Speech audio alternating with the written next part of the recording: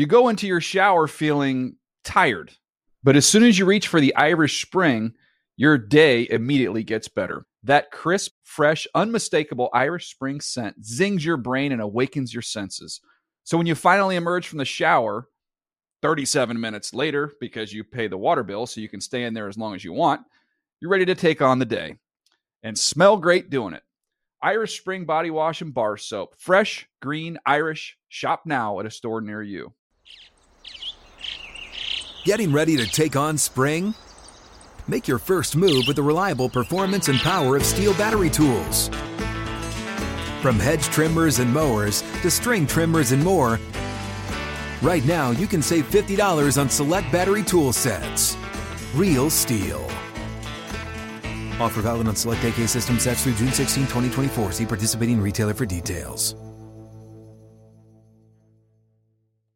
If a new house is on your wish list in the next 5 years, grow your savings faster and experience your dreams with an Ohio Homebuyer Plus account from Kemba Financial Credit Union. A savings account specifically designed to save for a new home, where you can earn 7% APY, a $500 matching bonus, and a $1,500 mortgage closing cost credit. Learn more at Kemba.org. Offer expires March 31st, 2025. APY equals annual percentage yield. Restrictions apply. NMLS 292230. Equal housing lender. Federally insured by NCUA. The Around the NFL podcast. God save the king. From beautiful London, it's Around the NFL, the Week 4 flagship show. Dan Hanzus here in a hotel filled with some heroes. Mark Sessler, Greg Rosenthal. We got Justin Graver on the ones and twos, and there Jessica someplace being helpful. Yes, it is our final show here in London, and it's been an amazing week that was topped off by us attending, well, some of us attending Vikings Saints, and it came down to the final kick, as is fitting given this country's love affair and the surrounding territories' love affair with the kicking of the football in this sport of football. Mark, we did not get to go as a trio to the Sunday game. You and I did. Greg hung back. He wasn't feeling well earlier today. But we had a great time at the Hot Toddy. I thought it was such a capping experience the week that we've had, because you spend, when you go to a football game, especially as a media person, you get there hours before the game and you wander around. And we met with, I would say, roughly 150 people that have listened to the show for a long time. And it was like, we have a really wonderful listener group, a listener collection of people that are into the show. And it was meaningful to do that. And then the game, which I think started kind of slow, started in a strange way, just grew in importance and sort of fire. And we did miss having Greg with us. Greg, I hope you're feeling better, but we thought about you, and a lot of people asked about you throughout the day. I mean, it was fun to watch it here on TV. It's been a long time. The last time I was at home watching Sky Sports coverage, I got in trouble, and we had a whole episode making amends to Neil Reynolds for it. But I enjoyed watching it here because you could see sort of what's built, even just through the TV. It just all felt so big. Like, the game was perfect. Hearing Sanchez go nuts, we've got a top 5 Sanchez clips from today, was fun too. But more seeing the Sky coverage and the fans that were there. It always, Falcons Jets felt like a Super Bowl last year. So I can only imagine by the end of this game, the way that it finished with a game. I always just kind of root for one of these games to be classics, to deliver for these fans what they want. This was a classic. It was great. It was a lot of fun, and we're going to get to that game and every game that was played on Sunday in Week 4. Today it is 1:30 in the morning here in London. We'll be on an airplane headed back to Los Angeles tomorrow. Well, today. This has been the most bizarre week of my life in terms of trying to figure out what is going on. But that's not your problem. That's our problem. We will work through it. But first, we're going to tell you all about the day that was in our league. And yes, why don't we start at the Big Tot, at the Hot Toddy, at Tottenham Hotspur's Stadium, where the Vikings and Saints did battle. Said extra vinegar on the fish and chips. I hope you had an extra helping of the bangers and mash. He's going to need everything he's got in that right leg to nail this sucker. Good snap. Good hold. Let's Lutz's kick on the way. And it is off the uprights. Double doink. And it is over in London. Lutz pinballed it around, and it fell out. 28-25. The Vikings hang on by the width of the crossbar. Great call by Kevin Kugler with, of course, Mark Sanchez there. A double doink from 61 yards. You cannot make it up. The NFL London Games kicked off with a corker as Will Lutz's bid to become the first kicker in NFL history to make 60-plus yard field goals on back-to-back possessions. You know, I didn't look that up, but I know it to be true. There's no way that is not true. Fell painfully short in a 28-25 loss to the Vikings here at the Hot Toddy. The Vikings regained the lead minutes earlier when Greg Joseph atoned for a PAT miss by drilling the go-ahead 47-yard field goal with 24 seconds to play, setting the stage after a big Chris Olave reception for the dramatics with Lutz. Mark, this was a fun game to be at for many reasons. We stated some of them just a couple minutes ago, but the game itself, like you said, after a slow start, turned into one of the better London games I can remember. It really did, and we had a chance to go on field and talk about the game on the big screen in front of the crowd. Not a humble brag, Greg. It's just something that was part of our professional duty today. And at that point in the game, my take was just that, the Vikings came out of this thing hot. Touchdown on the opening drive, 74 yards off 13 plays. And what I thought the Saints did at one point in this game was they really started to show resiliency and turn what was a touchdown offense into a field goal offense. 4 field goals over 5 drives where the Vikings got very close and should have been scoring touchdowns, and they weren't. And so the fact that they pulled this thing out in the end is a big win for them. I feel if you're Minnesota, I don't see you're a team that's fully there. I just don't. But this is the kind of game that typically in Vikings fashion would have been pulled away from them, and they pulled it out in the end. Like they got the breaks. I mean, that's very un-Vikings. I mean, this was a very typical NFL game. I feel like if you wanted to give a good example of what the NFL product is right now, this was it. It's like a 3-point game between two teams that both could be 3-1 or both could be 1-3. The Vikings happen to be 3-1. There's very little difference. You had your superstars like step up in the big moment. Justin Jefferson with that huge catch on Lattimore to set up the go-ahead points there.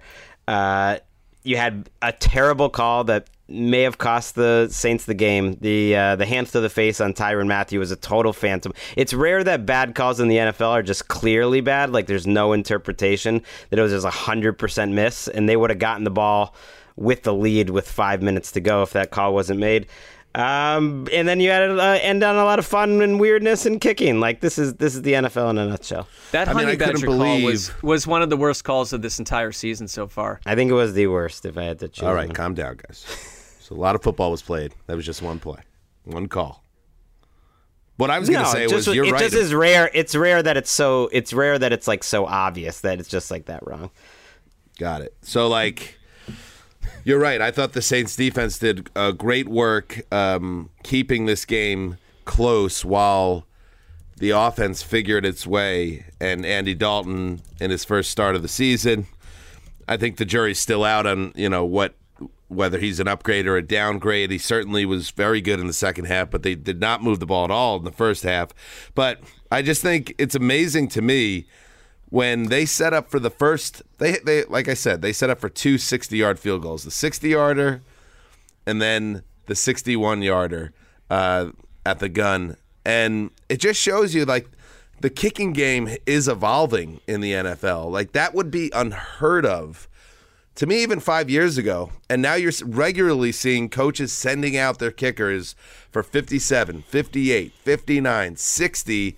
Whereas 10 years ago, you only do that if you absolutely have no other choice at the end of a game or an end of half situation. And the fact that he smoked the first one, that was right in front of us, by the way, Greg, right in front of where we were sitting in the press box area.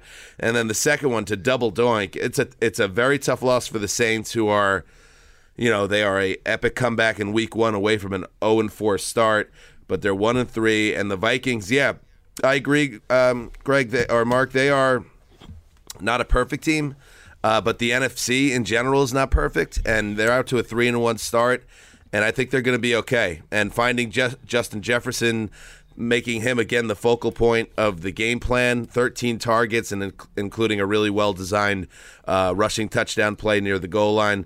Great job there. So I think the Vikings still, to me, looked the part of a wild card type team.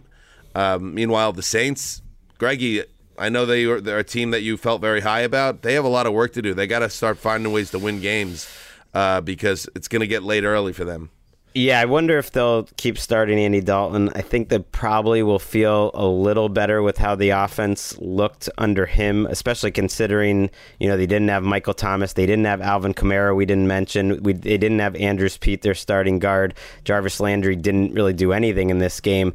And yet the ball was coming out a little quicker. I wouldn't say Dalton played great either. It was funny listening to Sanchez root for these two guys, Dalton and Cousins, because they're Mark Sanchez types. And so just when these guys were late on all their throws, and both quarterbacks seemed late on every throw the entire game, it was just absolutely killing Sanchez. But at least the Saints found a defense. Marcus Davenport and Cam Jordan were dominant in this game. I think they combined for 7 quarterback hits. It was the one good thing. It killed me to not be at the game with you guys, but I was able to put together a highlight reel for you, Dan, of some Sanchez moments. Sundays with Sanchez. I love it. Yeah, I mean, I filled that role for you today. That was me stepping in. I appreciate that, buddy.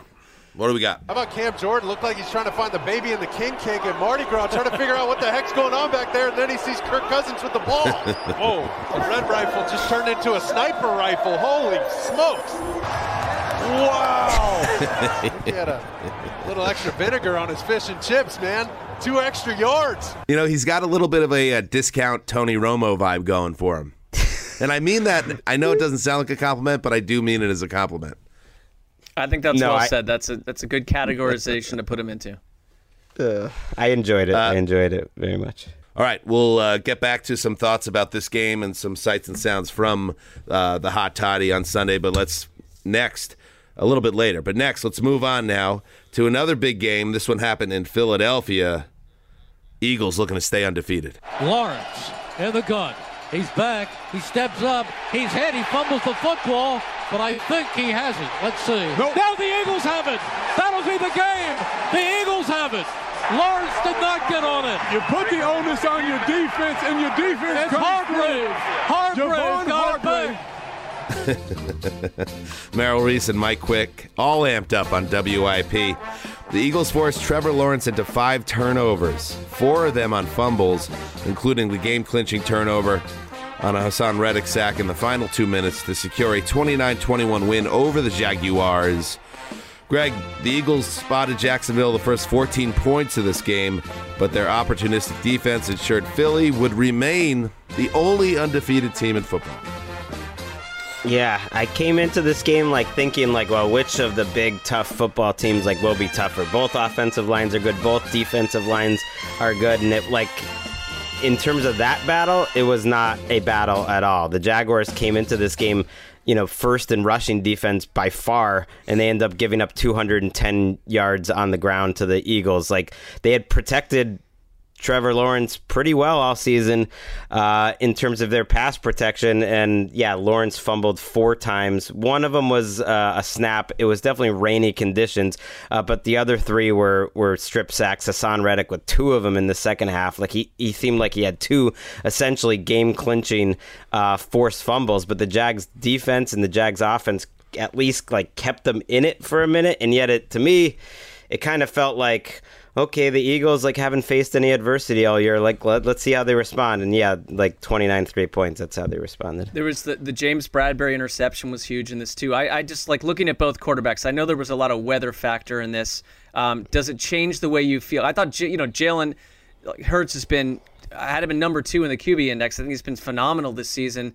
Do you look at him or Trevor in this game and just say it changes the way you feel about them, or was it more just this was a rough Sunday? Relatively for both of them compared to where they had been a week ago? Well, I don't know. I think it was a step forward for Jalen Hurts. I know the numbers don't look great, but the fact that he ended up... Step forward, Greggy. Come on, take off the Eagles glasses. Okay, Well, how was it then? How was it? When there's other games that are in like a driving rainstorm, like we just give teams a pass when it's like 11-10 at the end of the game. Like Jalen Hurts was maybe the main reason why they came back and put 29 up on him. They doubled him up in terms of yardage. Like, there isn't another quarterback in the league, I think, on fourth down where their coach goes for it that's able to like run over the defender on the goal line quite like Jalen Hurts did in the rain. And that, to me, was a turning point. He made a lot of good throws in this game. I mean, despite the weather, I mean, it was really raining. You know, A.J. Brown goes 5 for 95. Goddard goes 5 for 72. Like, yeah, I thought he played well. They lost 2 offensive linemen, including their left tackle, like right away. They overcame a lot, and people were like, well, they haven't been tested. It's like, okay, that's fine. Now they were tested, and then they weren't really tested by the end of this. I mean, you're going to have games like this, right? Right. No, I only say that because he's been so brilliant that it's hard to take a step up from where he has been. But, yeah, certainly the weather is a factor. And I think, again, obviously you're getting a lot of credit being given, and rightfully so, for the Eagles to Hurts, who's an MVP favorite, to this great dynamic 1-2 punch at wide receiver with A.J. Brown and Devonta Smith, and then you have Dallas Goedert in the mix making plays as well. But I think one thing that's under the radar still is that Miles Sanders has been so great so far this year. This is a guy that a couple of years ago broke out and looked like he had a chance to be knocking on the door of the superstar club. He took a big step back last year, never found the end zone once the whole year, had injury issues. And in this game, in a driving rainstorm and bad weather at times, 27 for 134, Greg, and 2 touchdowns. He's been another revelation for them. Yeah, and that, I think, goes to the point that, like, they could play this ugly style better than Jacksonville. Like, they can beat you with the passing game, but at certain points in the game, they were just going read option, screen, and running the ball the whole time. Like, they just turned back into the 2021 Eagles. And it's nice to be able to have that option, especially when you're down 14-0. Like, after that first quarter, it was basically all Jacksonville. And then to more or less dominate the next 3 quarters, I think was like a show of force. And we talked about Lawrence a little bit here, but if this is played in regular conditions or nice conditions, like today in London, which was absurdly beautiful for a day that was supposed to be raining all day, is it a 5-turnover day, or how much is that do you put on the weather, the way this worked for Lawrence, who, by the way, took a huge step forward himself last week, and obviously it didn't work out for him today. Last 2 weeks. Yeah, I've been a little hesitant to... I think Lawrence has been a part of what's gone great for them, but he hasn't been, to me, like a top 8 or 9 quarterback in the league yet this season. He held the ball too long today, but yeah, it was crazy conditions. I think you put some of that on him, though still a lot of it was just decision making. It wasn't like accuracy on throws. All right, so the Eagles remain undefeated. The Jaguars come back to earth a little bit, but still remain frisky. Are they spicy or are they frisky? It's so funny because I literally wrote a note, Jags, spicy, not frisky. But that was about at 14-7, so I might have to change it. We got to get to the bottom of that. I'm leaning towards downgrading them from spicy to frisky. But again, it's very difficult to say what is what at this time. Speaking of which, let's move to figure out what is what when it comes to the Baltimore Ravens, who had another chance to knock off an AFC rival and saw it go sideways in a big spot. Here we go with 3 seconds left. The snap is down. Tyler Bass, the kick is up. The kick is good. The clock says 0. The Bills have won it in Baltimore. The Bills came from 17 points down to beat the Baltimore Ravens. Unbelievable. What a game. John Murphy, WGR with the call. Yep, the Bills got it done. They forced the big 4th down turnover. Josh Allen takes over at the 20 and drives his team down the field to the goal line. Tyler Bass makes that short field goal as time expires. They win in Baltimore, 23-20. This is a game that Buffalo was down 20-3 in the second quarter. and it is the largest comeback win for the Bills, according to the AP, since they erased a 21-point deficit to beat the Pats 11 years ago. A lot of drama at the end of this game because, like I said, the Bills got a big fourth down turnover at the other end of the field at the goal line, where the Ravens had a chance to go up 3 with a chip shot field goal from Justin Tucker and then asked their defense to hold. Instead, John Harbaugh decides to go for it. Lamar drops back to pass, doesn't find anybody, throws the interception, and then the Ravens can't get a stop, and that's what leads to the loss. Afterwards, facing a line of questioning about his decision not to just kick the field goal and take the lead, here's what Harbaugh had to say. You kick a field goal there, now it's not a 3-down game anymore, it's a 4-down game. You're putting them out there, you're putting your defense at a disadvantage because they've got 4 downs to convert all the way down the field.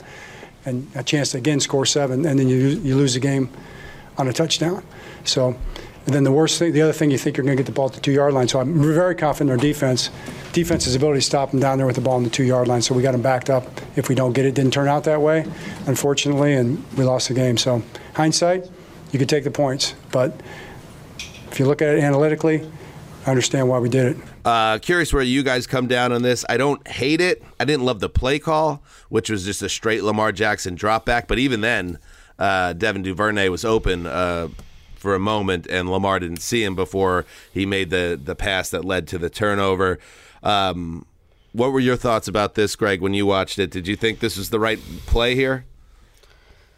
Yeah, especially the way that game going, I wouldn't have faulted them for kicking the field goal just because they hadn't literally put any points on the board in so long that I would understand it. But I always subscribe to, let your players try to win the game. Let Lamar Jackson try to win the game. There's no rule your defense has to go give up a touchdown drive to Buffalo right there. They did. I'm with you. I mean, they opened strong. Touchdown, field goal, and then they went totally dark. And so you're searching at that point for a way out. And I think it's sort of two offenses where you feel like, look, whether it's Josh Allen or Lamar Jackson, you don't want to give either one of them a chance in the end. It sort of reminds me of the Browns game a couple weeks ago where everyone was telling Nick Chubb, you got to go down, take and not score, and that's exactly what Buffalo did, and it worked for them. I mean, it was just kind of interesting to see as a longtime AFC North follower, Marcus Peters essentially going after John Harbaugh after the game. This is the stuff that's reserved for teams in total chaos. You just don't see that often, especially not from teams like the Ravens, like the Steelers, where the coach is high and mighty and is very rarely questioned. And to see it Marcus end that Peters way, Marcus Peters is right. at times a volatile individual. We know that. He is. But I guess, again, even with him inside the Ravens system, he hasn't been the way he's been in other places. But just the fact that, players just simply did not agree with the way that thing went down coaching-wise. And Harbaugh said after that the two of them are on the same page.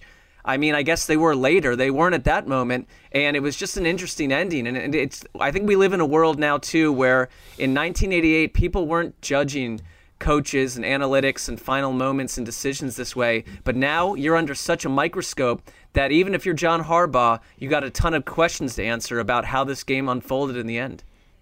There was a big roughing the passer call that wiped out, I believe it was going to be a 2nd and 15 near midfield for Buffalo on that final drive. And I think they did actually, the Ravens had a chance to let the Bills score, and then they had a tackle of Devin Singletary at the 3-yard line, Adafi away, brought down Singletary, that you could have let him in there, and then maybe you give your quarterback one more chance. But like Greg, you're saying they didn't score in the second half, so then you're asking them to do that. The only thing I'll take exception to in terms of what Harbaugh said was the logic was, I understand it. He's basically saying the analytics say to do it that way because even if you don't get it, they have to go 98 yards. That didn't happen, first of all, because there was the interception that made it a touchback. But the other thing is, you don't get it. Your opponent doesn't get 4 downs down the entire field. It's a 3-point game. So it's 4 downs until you get basically a little past midfield. Then it becomes a 3-down and stop situation, and you can hold them to a field goal. I don't know. It was a very interesting decision, and he would have been praised to high heaven for it. If it worked, it didn't, and that's just the way it goes sometimes.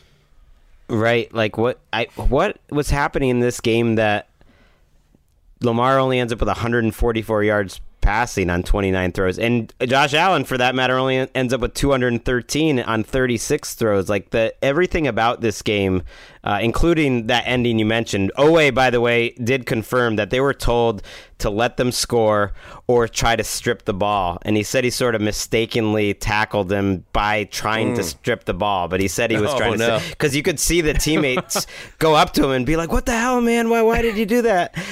But To what you just said, I mean, the Ravens hadn't scored all game. Anyone thinking that cost them the game, that they probably weren't going to score a touchdown there anyways. All right, we'll see if these teams meet again come January. Let's take our first break, and then we'll return with one of our friends from America. You go into your shower feeling tired, but as soon as you reach for the Irish Spring, your day immediately gets better. That crisp, fresh, unmistakable Irish Spring scent zings your brain and awakens your senses. So when you finally emerge from the shower, 37 minutes later, because you pay the water bill so you can stay in there as long as you want, you're ready to take on the day. And smell great doing it. Irish Spring Body Wash and Bar Soap. Fresh, green, Irish. Shop now at a store near you.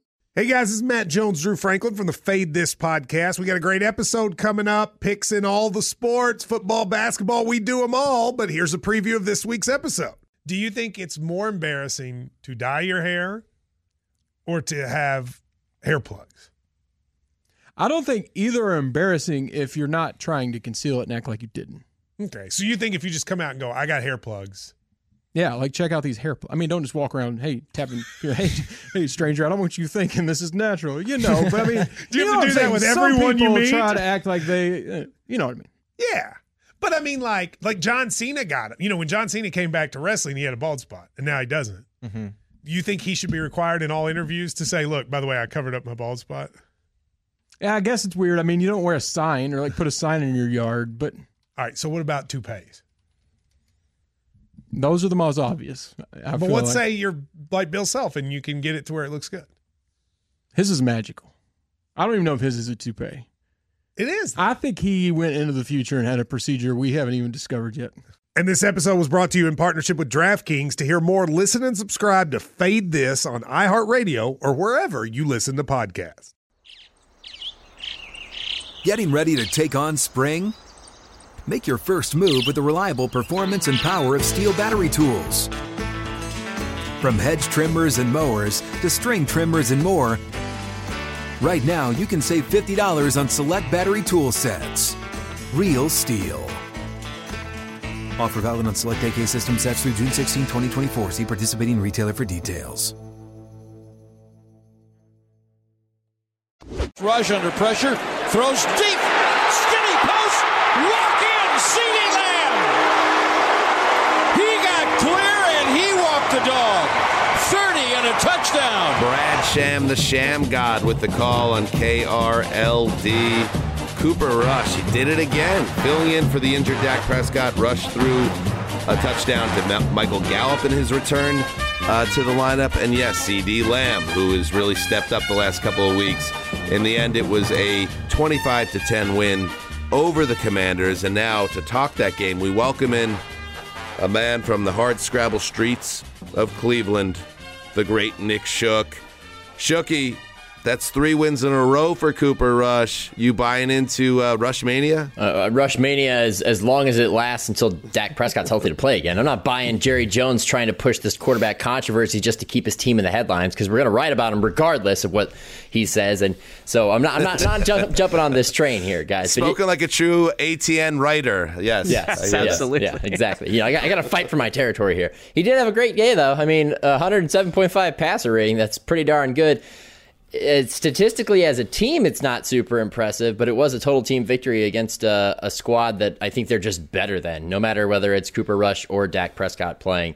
And you got to give a lot of credit to their defense as well, because I think they looked at last week's game that the Commanders played against the Eagles and all those sacks they racked up, and they saw it as an invitation. And granted, they only sacked Carson Wentz twice, but they pressured him on over 40% of his dropbacks. So he was harassed all day. Their offense couldn't do much. Every time, I got multiple games on, and every time I look over, I see Carson Wentz dropping back on 3rd and long, and he's just getting pressured from all directions. The right tackle repeatedly getting beaten by Micah Parsons. It was just not a good day for Washington.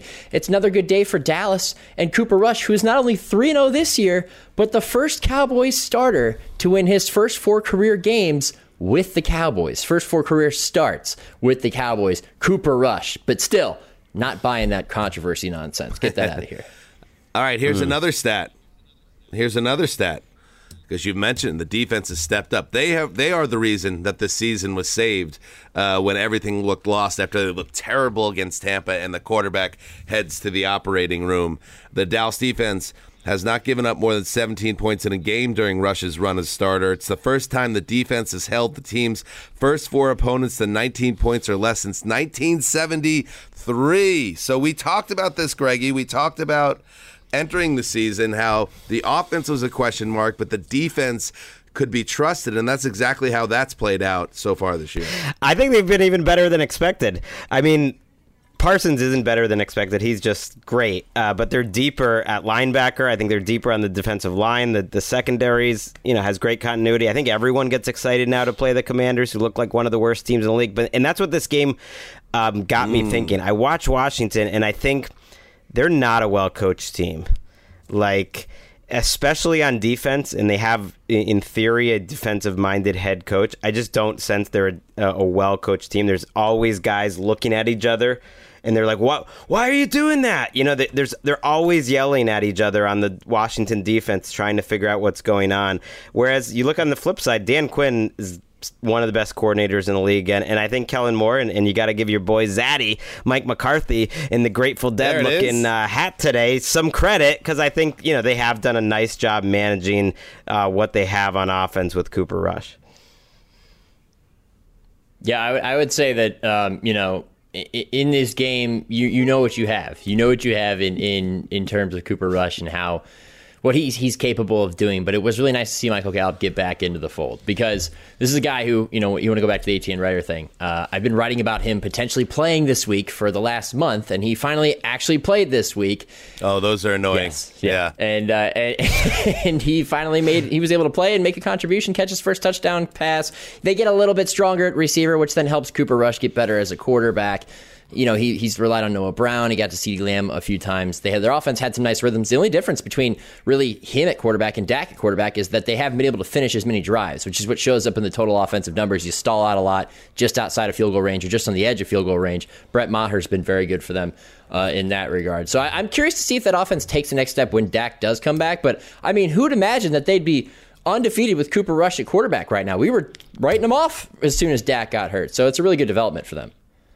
Sure were. I also love it, when Cooper Rush came in for Dak Prescott in that first game, he looked completely lost. And so what we've seen since is remarkable. Last week with the Cowboys, what I really found encouraging was the way they ran the ball. And just looking at the numbers today, and just tell me what you saw.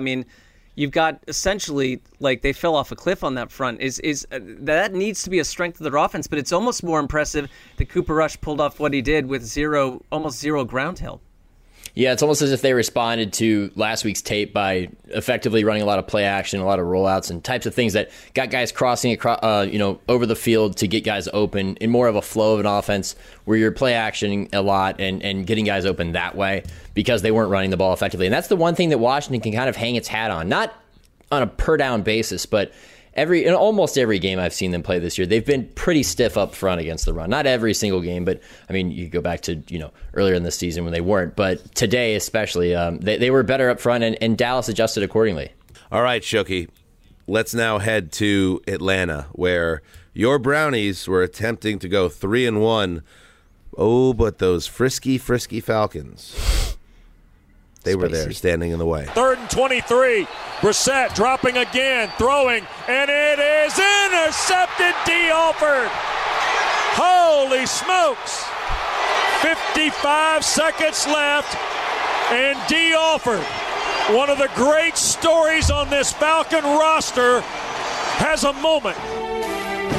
Yes, West Durham, WCGC with the call. It was D. Alford stepping in front of the Jacoby Brissett pass in the fourth quarter with the interception, clinching a 23-20 win for the Atlanta Falcons, who scored points on their final 3 drives to take a win away from the Browns, a game the Browns had been in the lead at one point. Shooky, how did this game play out? Was this a back-and-forth affair where you felt these were 2 fairly even teams, or another one that the Browns let get away? This is a game in which the Browns spotted the Falcons' 10 early points by driving all the way down the field, having command of the football, and coming away with nothing by going forward on 4th and goal, then giving up 3, fumbling on the first play after the kickoff, and giving up a touchdown, and all of a sudden you're down 10-0, then reversing the field entirely, taking command of the game, tying it up before halftime, and then again failing to maximize an opportunity on 1st and goal from the 1-yard line. The Browns left a ton of points out on the field today, and that's credit to Atlanta's defense for stiffening up in key situations. Dean Pease, we know what he does as a defensive coordinator, but when the Browns look back at this, they're going to really regret that they lost this game just because they had enough opportunities to win. And when it came down to it, when they were down by a field goal, everybody knew it was going to happen because you just saw it happen 2 weeks ago against the Jets. They're not a team built to come back. They're not even a team built to come back from down 3 points in the final 2 minutes because they're not good enough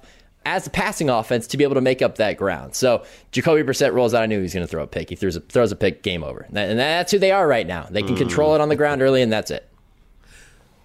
Well, I hear the fan frustration there, Shooky, but hasn't Brissett been really good overall, at least entering this game? Yeah. I know that he had the late interception against the Jets, but you had seen some real strides, especially his chemistry with Amari Cooper and Njoku had been making plays. Step back on that front, I imagine? Yeah, I mean, he was good in key situations. They shortened their offense. It was a running game. It was checking down. It was ripping the occasional one down the field like he had to Donovan Peoples-Jones. His passer rating would have been a lot better if not for that interception at the end. But the key component here in their passing game and why they struggled to put points on the board today, A.J. Terrell shut out Amari Cooper, essentially shut him out. He gave up, I think, 1 catch on the day, 1 catch for 9 yards. So he was a non-factor, and that really hurt their offense. But you can't put it on Brissett. It's just the fact that he made the game-deciding turnover by throwing the pick. I hated this going in for Cleveland when you don't have Myles Garrett, you don't have Clowney, you don't have a lot of depth at the edge rusher position to begin with. But I want to ask you something because I think we've all, Greg and I at least, have talked about the Falcons, and Dan too, but we've talked about the Falcons as a spicy offense that I think is really well coached. And I think of Arthur Smith as very creative. Kevin Stefanski came out of this game with a lot of critique that I saw on Twitter, just the way he handled this game in general. Who do you think right now is quietly the better offensive coordinator, the better offensive mind between Stefanski and Arthur Smith? I think it might be Arthur Smith. Stefanski seems to cost the Browns games here and there. Stefanski gets cute with his play calling. Whoa. Arthur Smith has, and it's too cute, Arthur Smith has maximized the players that he's had in his offense in his first 2 years in Atlanta, especially last year. Heck, today, he just said, you know what, we're not running the ball with Cordell Patterson. Let's go to the young guys. Caleb Huntley, get on the field. Tyler Algier, get on the field. Let's run the ball 14 straight times because that Browns defensive front, 3/4 of its starting line out of the game. Ooh. We're going to run it right down your throat. Disrespectful. Absolutely disrespectful, and that's how they actually got back into this game and really took command. I like that you're took command into the conversation. Well, Carson Wentz can't do it. Kind of trying to take it away from Carson Wentz. Do it. Exactly. What happened with Cordell Patterson in this game, by the way? I saw he scored an early touchdown, but he wasn't on the field near the end. Did he have a setback with that knee issue? Not that I had heard. He looked like he was fine. It's just that they weren't necessarily getting much going on the ground with him. The Browns were pretty prepared. They were bottling that up. And then they turned to more of your traditional smash mouth runners. That Huntley kid, I'm telling you, man, he ran really hard, getting the extra yards as part of that drive where they ran it 10 straight plays, 10 straight runs right down the field. I couldn't blame him for going to those two guys and really just pounding the rock while having a guy who, like you said, has dealing with a knee issue. You keep him on the sideline if you're finding success without him. All right. You okay right now with the Browns? Would you sign off from 2-2? I feel like you probably wouldn't, but it's been kind of a super frustrating 2-2. The Browns could be 0-4, and they could be 4-0. Like, they could be anywhere, right? They are an average team. So maybe it's about right. With a quarterback who's maximizing his abilities right now, and they just are what they are. And until that changes, that's what they're going to be.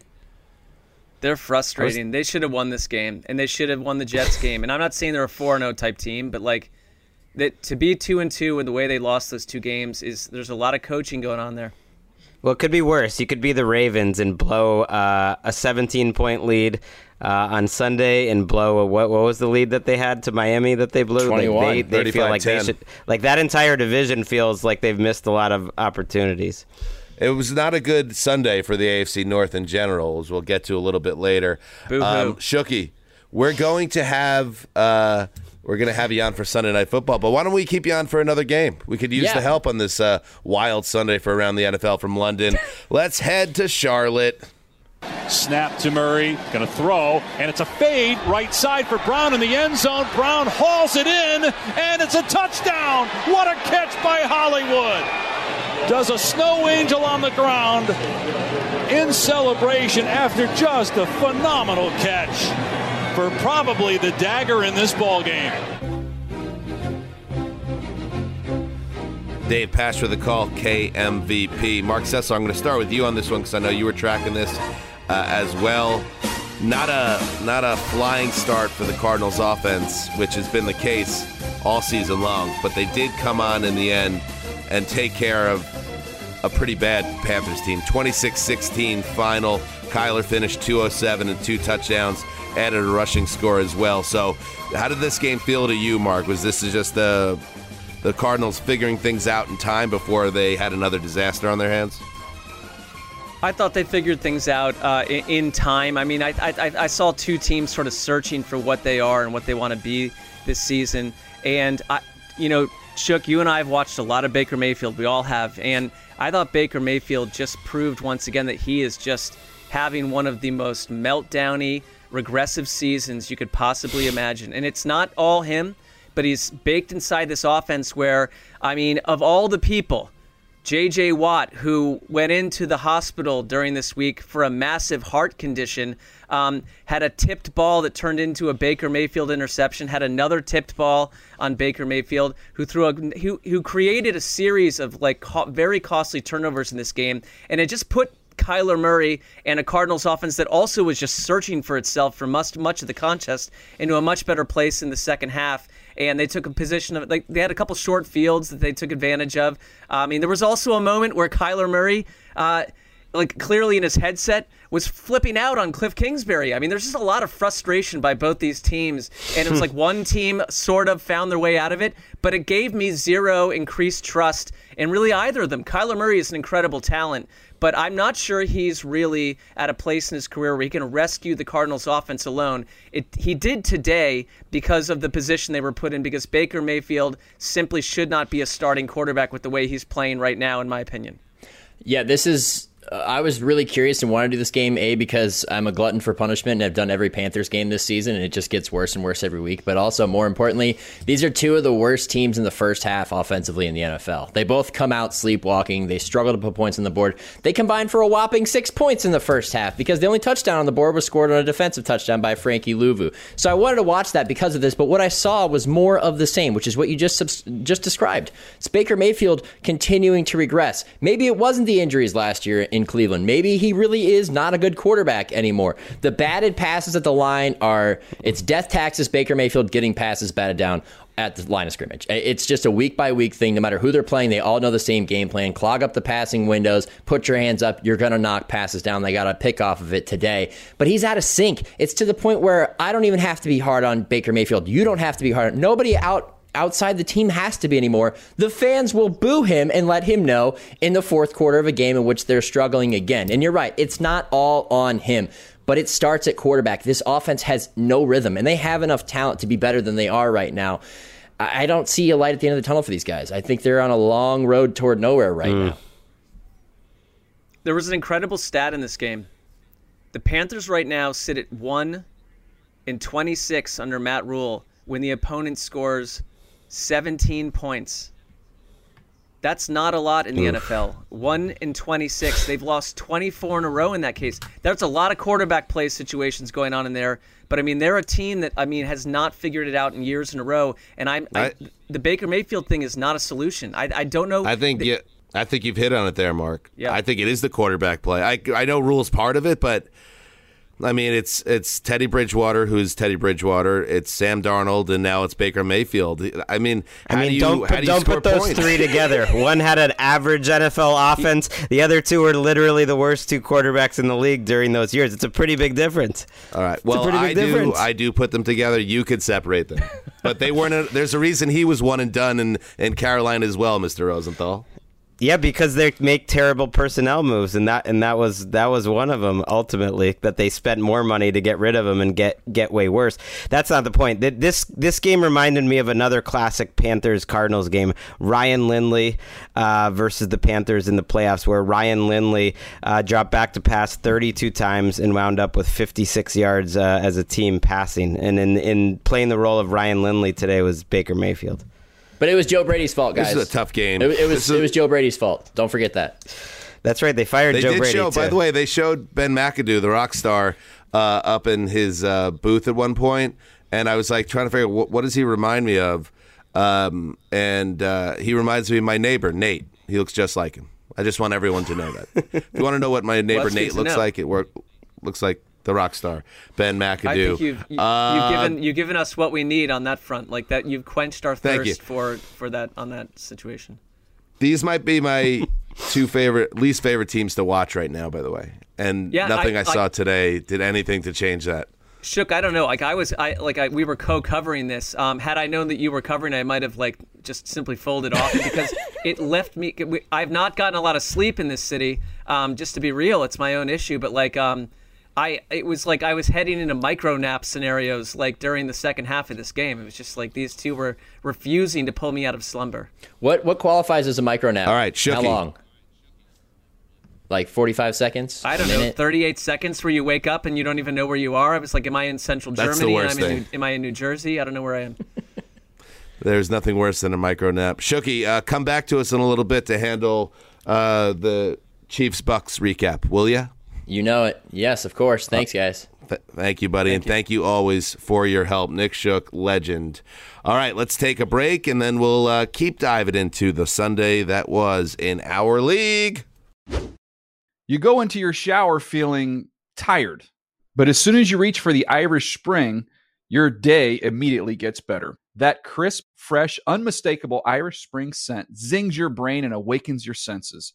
So when you finally emerge from the shower 37 minutes later, because you pay the water bill so you can stay in there as long as you want, you're ready to take on the day and smell great doing it. Irish Spring Body Wash and Bar Soap. Fresh, green, Irish. Shop now at a store near you. Getting ready to take on spring? Make your first move with the reliable performance and power of Steel battery tools. From hedge trimmers and mowers to string trimmers and more, right now you can save $50 on select battery tool sets. Real Steel. Offer valid on select AK system sets through June 16, 2024. See participating retailer for details. Whether you're a savvy spender maximizing your savings with cashback rewards, a thrifty rate watcher seeking the lowest interest, or a travel enthusiast looking for extraordinary perks, Kemba Financial Credit Union has a visa to complement your lifestyle and unique needs. Apply today at Kemba.org to unlock a limited time 2% cash back on purchases and pay 0% interest on balance transfers for an entire year with a new visa from Kemba. You deserve a card that works for you. Restrictions apply. Offer ends June 30th, 2024. All right, hit it. The Jets very likely a yard and a half away from a win. Zach Wilson takes the snap, handoff, Hall up the middle, extra effort at the goal line. The ball popped out. He might have lost it at the goal line. The Jets think he got across the goal line. 9 seconds to go. The clock has stopped, and an official threw the beanbag, signaling a fumble. The runner broke the plane of the goal line. Therefore, by rule, that is a touchdown. The Jets have a touchdown! Breece Hall did indeed break the plane before the ball popped out. Oh, yeah! On the week that we had bongos for days at the O2 Forum, Bob with Susan with the call for WEPN. Breece Hall broke the plane, and the Jets are soaring. Down 10 points with 10 minutes to play. Zach Wilson led his team on back-to-back touchdown drives to steal a 24-20 win from the Steelers at Acrisure Stadium, which I believe Acrisure is diapers for pregnant. Wilson was 6 for 6 on the 10-play, 65-yard drive before Breece Hall just reached over the goal line with that game-winning tote. And, boys, here's the background on this one. Marky, we were at the stadium. We left the stadium. We went to a private party that the NFL was throwing. The NFL's UK office was throwing at a different hotel than the one we're staying in. And we watched, I would say, into late third quarter of all the early kickoff games, which are 6 p.m. here, 1 p.m. on the East Coast in America. And then once the Steelers went up 20-10 and the place was filling up with all sorts of people. I mean, all sorts. I don't know if you want to get it. Why don't we'll get to that after we talk this game. Sure. We decided we had to get out of there. So I'm in the car. We're in the cab, me and Mark. We get the help of a nice gentleman that works at the hotel to help get a cab because it was pretty busy in London at that time of night, surprisingly. And I'm sitting in the car, and I'm just like, we're trying to figure out how we're going to do tonight's show. And I'm like, Mark, I'm annoyed because the Jets are getting, they laid down after a quick start in this game, and we got to figure out how to do the show the right way. And then we get to the hotel, and who's there but Jen Koski, one of our colleagues from NFL Network, a Steelers fan, and she's like, "Oh, this game's close." And I'm like, "What?" Get up to the room, and all of a sudden the Jets are 30 yards from stealing a game, and they did it. And Mark, for the second time in 3 weeks, the Jets won a game in which the other team went full Jetsy.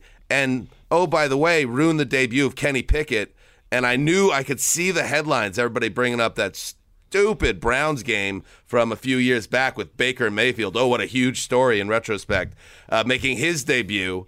It was going to happen again with Pickett being the big star and the Jets being the clown that cried on the inside. But then something else happened, and somehow the Jets are 2-2. It's stunning, both of these wins they've had.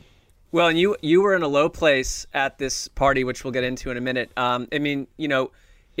When Kenny Pickett came in, it had that classic thing when you root for a bad team that's been a bad team for decades. What you specialize in, what your secret power often is you are the debut performance defense against someone whose career will begin in illustrious fashion. And I remember I told you, I said, this is where Zach Wilson needs to say to Kenny Pickett, maybe not verbally, actually, but just psychologically, like, you're not stealing this away from me because this is sort of my debut in year 2 here. And you kind of looked at me and said, you're wrong. You don't get the Jets. And I know where you're coming from, but I think you forgot something.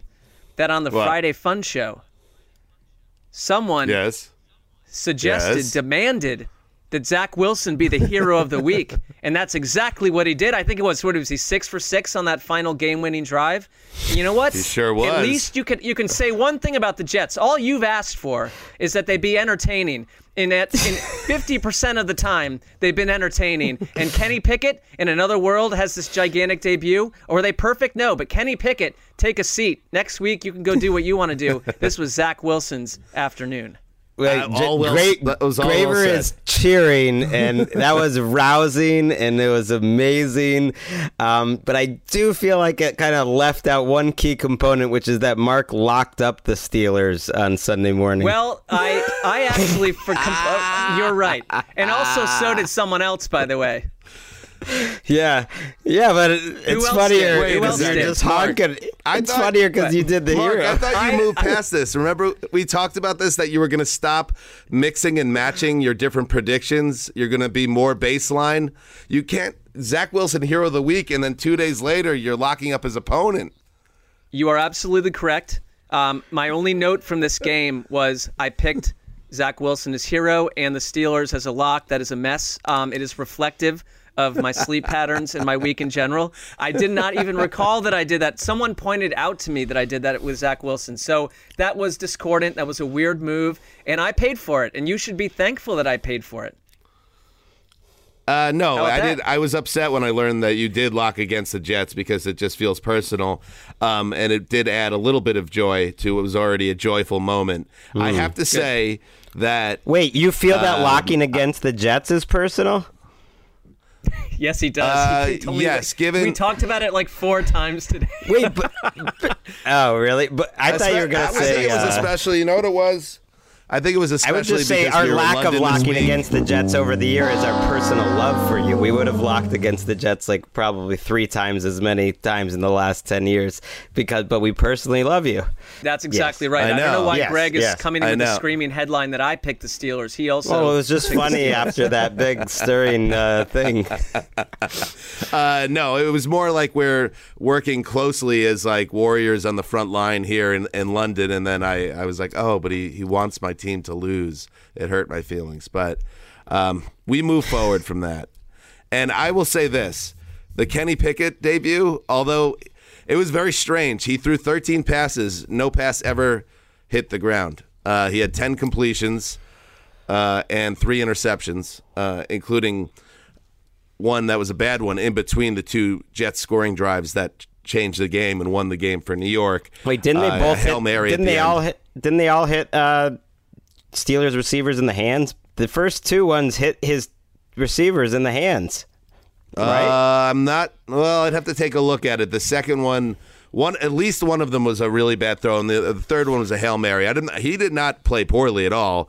So don't read into the 3 interceptions as a sign he's not ready to start. Now, Tomlin, after the game, didn't say he was going to be the Week 5 starter, but that would be silly. Mitch Trubisky played the first half. I said on the podcast last Sunday night, I said they have parked themselves in a cul-de-sac as long as they're with Mitch Trubisky, and it was time, and they almost got a spark and made it happen, and give him a full week of practice with the first team and see what he can do. So, yes, Pickett did give them a spark. He also made some mistakes. The Steelers are a frustrating 1-3. And yeah, like the Jets are, I still don't think they're a very good team. But all I want is entertainment, and they've given me serious entertainment value at the end of these games. And if you go on Jets Twitter, there's a bit of a stunning feeling to it all. Like, how are they stealing these games? Because this is what they do. They give away these games. So another nice night for Jets fans, and an unexpected one. And by the way, that party that we left, right, Mark? That was please. That was a party where right as we were, getting ready to leave because it was starting to fill up. It was very sparse when we got there. In fact, we were the only people that got there initially. But by 8 p.m. London time, literally the cast of Ted Lasso came in. Right. And then the entire Saints cheerleading squad. And everybody was looking to get loose and have fun. Well, no, and I would say today was also a day where you spent the first 5-6 of the afternoon and evening realizing how lucky we are to do what we do, to go to the London game, to meet so many listeners and fans.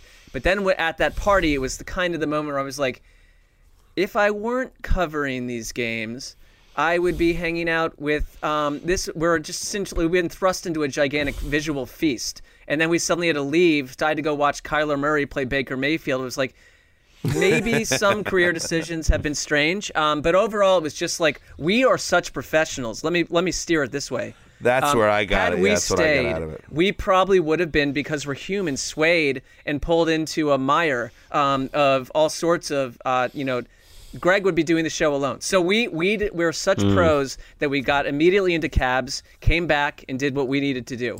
I can only imagine what we missed. There was a moment where before we headed up the steps, we thought to ourselves, well, it's the time difference is vast. Perhaps we can go to this party and then record early in the morning before our flight, which made 0 sense. But that's how good this party looked like it was going to be. And, that's the sacrifices we make for really you, the listener. So right. We lost all logic. We for a minute, we lost all logic and could have perhaps changed our entire lives. But now our lives stay the same. So Zach Wilson up and down in the game for sure, but he also had a Philly touchdown catch in this game, in addition to those big throws and a touchdown in those last 2 drives. Kenny Pickett, we better see Kenny Pickett the next time the Steelers are on the field, or Mike Tomlin is overthinking things. Let's go to a shootout at Ford Field. Another one. 2 tight ends on the left side. Single tight end right side. Penny the single setback. And he gets it straight ahead. He got a first down. He got a first down over his left guard and center. Rashad Penny inside the 35. And count this one as a win. The Lions used their last timeout, and it doesn't matter. 53 on the clock. And the Hawks are going to fly back to Seattle with an even 2-2 record and a great offensive performance here today. A great offensive performance by the Seattle Seahawks, who took advantage of a weak Detroit defense that can't get a stop, it seems like, this season, and really balled out. Geno Smith, yes, Geno Smith, good job, Greggy, and Rashad Penny, big-time games. Penny with that third down run that iced the game and allowed the Seahawks to hold off the Lions 48-45. Geno called it an old-fashioned shootout after the game. Mark, it is so listen, the Lions are the team of ATL. They have not won since they became team of ATL, but they still have the traits that are important. It's not necessarily winning, it's being an interesting, fun team, football team. They are, because this was a game where they didn't have DeAndre Swift, where they didn't have Amon-Ra St. Brown, and you thought their offense would take a step back, but they nearly put up a 50-burger and still lose because their defense is pitiful. But give credit to Seattle. Obviously, their offense really showed up in this game. I give immense credit to Seattle. I mean, I think we're looking at 2 really faulty, fractured defenses, and that's how you end up with this result. And Detroit's done this before, where they get buried in a hole and they come roaring back because they've got the parts to do it, even with a few guys out. But this game, to me, it went through many different moods. There's no doubt about it. This was a game with a fake punt. It had a 56-yard field goal. It had this crazy onside kick at the end. Greg, you pointed out, I think on Twitter or to us, that Detroit, after the onside kick with just a couple minutes left, still had 3 timeouts left, and they could have taken this thing somewhere else, and they did. And, I mean, if you look at Seattle's drive chart, it's touchdown, touchdown, field goal, touchdown, missed field goal, touchdown, field goal, touchdown, end of game. And for the slamming and the annoyance that I have expressed, we've expressed about Geno Smith, I'll give him this. I mean, he made throws in this game. I mean, DK Metcalf, he does have some chemistry with DK. Like, DK's results today essentially eclipsed his entire season performance up until this morning. I mean, it just worked. And Detroit's defense is an ample, fertile ground to go do this against. But that's fine. That doesn't mean every team can take advantage of it. We talked about Geno Smith as having the completion percentage thing. He does have this, but he made big plays in this game as well. Rashad Penny was on fire. And Pete Carroll, there was this moment where the broadcast camera was stationed behind Pete Carroll at the end of this thing when there was just a couple minutes left. And he just sort of pivoted, turned around, and looked at the camera and did his little Pete Carroll look where he knew exactly what he was doing. It's like the Seahawks, this is what he advertised to us in the offseason. It's not going to happen again this way. This was an anomaly, but it was a beautiful day for Seahawks fans, and I thought Geno Smith, he shut me up. He's shut me up a number of times, and I don't know how good of a quarterback he is, but he's simply fit today. He made the throws. He does not make big mistakes. That's the thing, he doesn't. And I mean, Goff can play well too, but this was a Geno Smith day, and Greg, you take the floor from here. I mean, it's like until the end, though. I appreciated that at the end. You're like, well, it's a lot of like, well, I have to give Geno credit. Hey, give credit to you. Well, of course you got to give him credit. They scored 48 freaking points. Like, they gave up 45 points and they won the game. Joe Montana's never done that. Tom Brady's never done that. Aaron Rodgers never done that. He has, and I know too far. Okay, I'm just saying things that are true. Here's some other things that are true. Just for now, it's not going to stay there, but it's like you don't have choice but to give them credit. They are the number 1 offense in the NFL, according to EPA. No quarterback in the history of the NFL has a higher completion percentage through 4 games of a season. Like, I'm not saying Geno Smith is one of the all-time greats. I'm saying right now he is having a ridiculous season that is so far above anything that I could have honked about this summer. You guys would have called me an insane person. He is a different player. He's I think, so good before the snap. That's where that Eli Manning comparison came in. He had an audible today on a 3rd and 16 where he saw it coming and he delivered a touchdown. And the one thing that's really different, I think, about him this year is he is better navigating around pressure when it does come. Their offensive line's playing well. But he's been a little more mobile and a little bit able to buy time and make plays in a calm way that like he hasn't done before. But he also hasn't had 5 straight starts before, 4 straight starts before like this in a long time. Ever since making the leap, he's made that leap.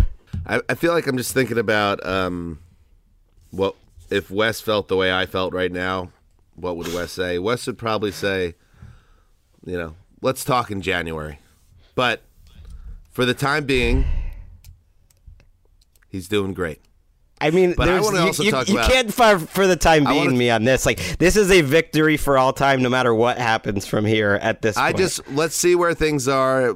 This is a small sample so far, but great job by Geno on the offense. I'm but with I also you. They won't finish number one. It needs to be pointed out that the Lions have a horrific defense right now.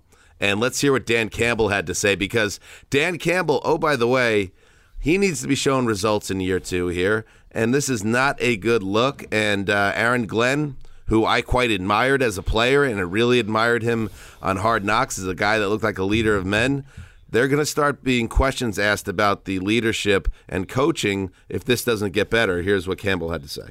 Yeah, I mean, look, I don't know about that, because there again, I go back to, man, I got a lot of faith in Aaron Glenn. I got a ton of faith in those assistants. And I think it's just, I think we sit down and I think we look at everything together. And because really, I think more than anything, maybe it's time for a deep dive, a real deep dive into it. Players, everything that we're doing. But I also trust what he's doing. And there's a reason why I hired him. And so I want to let him do his job. But certainly I got to look a lot deeper than I have. They are the first team in NFL history to score and allow a combined 281 points through the first 4 games of the season. So the offense has been better than expected, and the defense has been worse than expected. And in the end, that adds up to 1-3. One random aside from this game, DK Metcalf had to take a cart to the locker room because he had to poop, and then he took a cart back. People were worried, he was hurt, but he just needed to go to the bathroom. Now, this has happened a few different times lately, and this is the same league where I often get angry that we can't figure out how to have the technology to have a laser on the goal line. Can we get some sort of thing where there's like a bathroom on the side of the field so they don't have to run back there? We get some sort of porta potty type thing. They can figure this out so men don't have to be running back and taking poop carts. Wait a second. You know how embarrassing it would be to go into a porta potty and there's like 70,000 people looking at you? Like, I'd be so self-conscious. Well, they're not they're not looking at you. You're inside a. But they're like waiting for you to come out, and they're gonna have like they get that you're doing laughing one of and two jokes things. and whistles. I saw because this was written about in a lot of places, obviously, and including when it just looked like he was being carted off the field and people didn't know what it was. And RG3 was one that I saw. DK Metcalf just got carted off the field. Man, this game is brutal. Prayers sent up.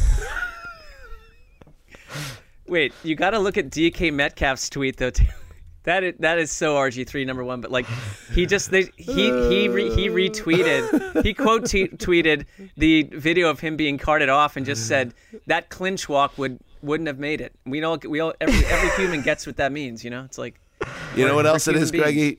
I know, like Mark played the game, like we did. Yeah. What? Yeah. Oh, of course. Taking off an NFL uniform, I think it might need a little bit more room than the porta potty offers. They're also very large I don't men. know. I don't even want a porta potty. I want a better version of it. RG3 did make up for it later. Now he's doing bits when he's talking about the Chiefs game, which Shook's going to get to later, saying the Chiefs are running through the Bucs faster than that poop ran through DK. Dan, I will tell you, just as someone who, I put on a football uniform hundreds of times as a youth. Hundreds. Sure. I mean, we practiced 5 days a week, 2 hours of contact every night. Then you played on Saturday. This was not 2022. This was a different age, a different era. And like I would often have to come home. None of that sounds true, but go ahead. It is it's totally true. But like if you needed to peel off your football pants with the pads and everything, you would learn to do it quite easily. You could function. I don't think that a porta potty would be impossible for a player. I think it's more what you're saying, the spotlight on you. Thank you, Mark. What is he doing in there? One or like the first thing or the second thing? That's what we're asking. It'd be like a high-class porta potty. You know the types of porta potties they have like in the VIP sections of like a nice concert or whatever? Like this wouldn't just be your everyday, crappy porta potty. What if, all right, I'll roll with this idea. It's very late and I don't want to talk about it anymore. But what if, since we're here, instead of a porta potty, there's kind of like on the sideline, back behind the benches, there's a big square, and you can even like put a cool logo, like a toilet logo, and you stand on the square, and then it lowers down beneath the field, and a bunch of fog comes up, and then downstairs there's a full bathroom, and whatever you need to do down there, you do. Just another thought. All right, people cheer like crazy when you come back up, like everyone. It's a whole thing. All right, let's move to the desert where the Raiders were a wounded animal. Maybe dead. They certainly would be dead if they couldn't beat the Broncos. Let's see what happened. Carr's under center. Hands it off to Jacobs. Bursts through the middle. Cuts back at the 5. Carries a defender. Touchdown Raiders! Jacobs tosses it into the stands. And he might have just sealed Las Vegas' first win of the year. There is the call from Jason Horowitz. KRLV. Josh Jacobs was a man possessed in the desert. He was a man, when we talk about a team's back against the wall and you say, well, that doesn't matter. Like you can't play harder. Josh Jacobs played harder today because he knew his team could not go 0-4, and as a result, he finished. I feel like this is a take that Claybon would take issue with. As a result, he finished with a career high $144 on the ground, 2 touchdowns, and the Raiders, get that first win, 32-23 over the Denver Broncos. We were talking about the Brownies. Like, did they deserve to be 2-2? Maybe, maybe not. The Broncos did not deserve to be 3-1, 2-2 at best, and that's what they are. The Raiders, Greggy, get their first win, and they did it on the back of Josh Jacobs. Josh Jacobs has looked so good the last 2 weeks. It's why we watch these Game Pass games, because his numbers didn't totally pop against the Titans, but that burst, that ability to jump cut and just make people miss was absolutely there a week ago. I was like, whoa, this is like rookie Josh Jacobs, the one that Wes was so excited about. You just mentioned, Wes loved Josh Jacobs that rookie year. It's hard not to, and this team is different when they can run the ball. I thought it was really telling that Davante Adams told Greg Gumbel and Trent Green, the announcers, that learning this Josh McDaniel offense was like Mandarin, and it got me just how complex it is. Right, and I'm thinking, okay, this is literally one of the smartest wide receivers in the history of the NFL who's been in the league 10 years. It's challenging for him to get going with this offense. McDaniels hasn't had this sort of challenge in a long, long time. He's had this Patriot system that's been the same for 20 years, and maybe it's taken some time for everyone to get up to speed. Derek Carr wasn't totally clean in this game, but I think the tight end screens and the running back screens and the offensive line, which is in theory hodgepodge, is starting to move kind of like those Patriots teams that I'm used to when they run those power formations, and everything looked like it made sense today, and they really controlled the game for the most part on the ground, but they protected Carr well when they needed to, and I thought it was just like, okay, maybe here's a little Josh McDaniels. Here we go.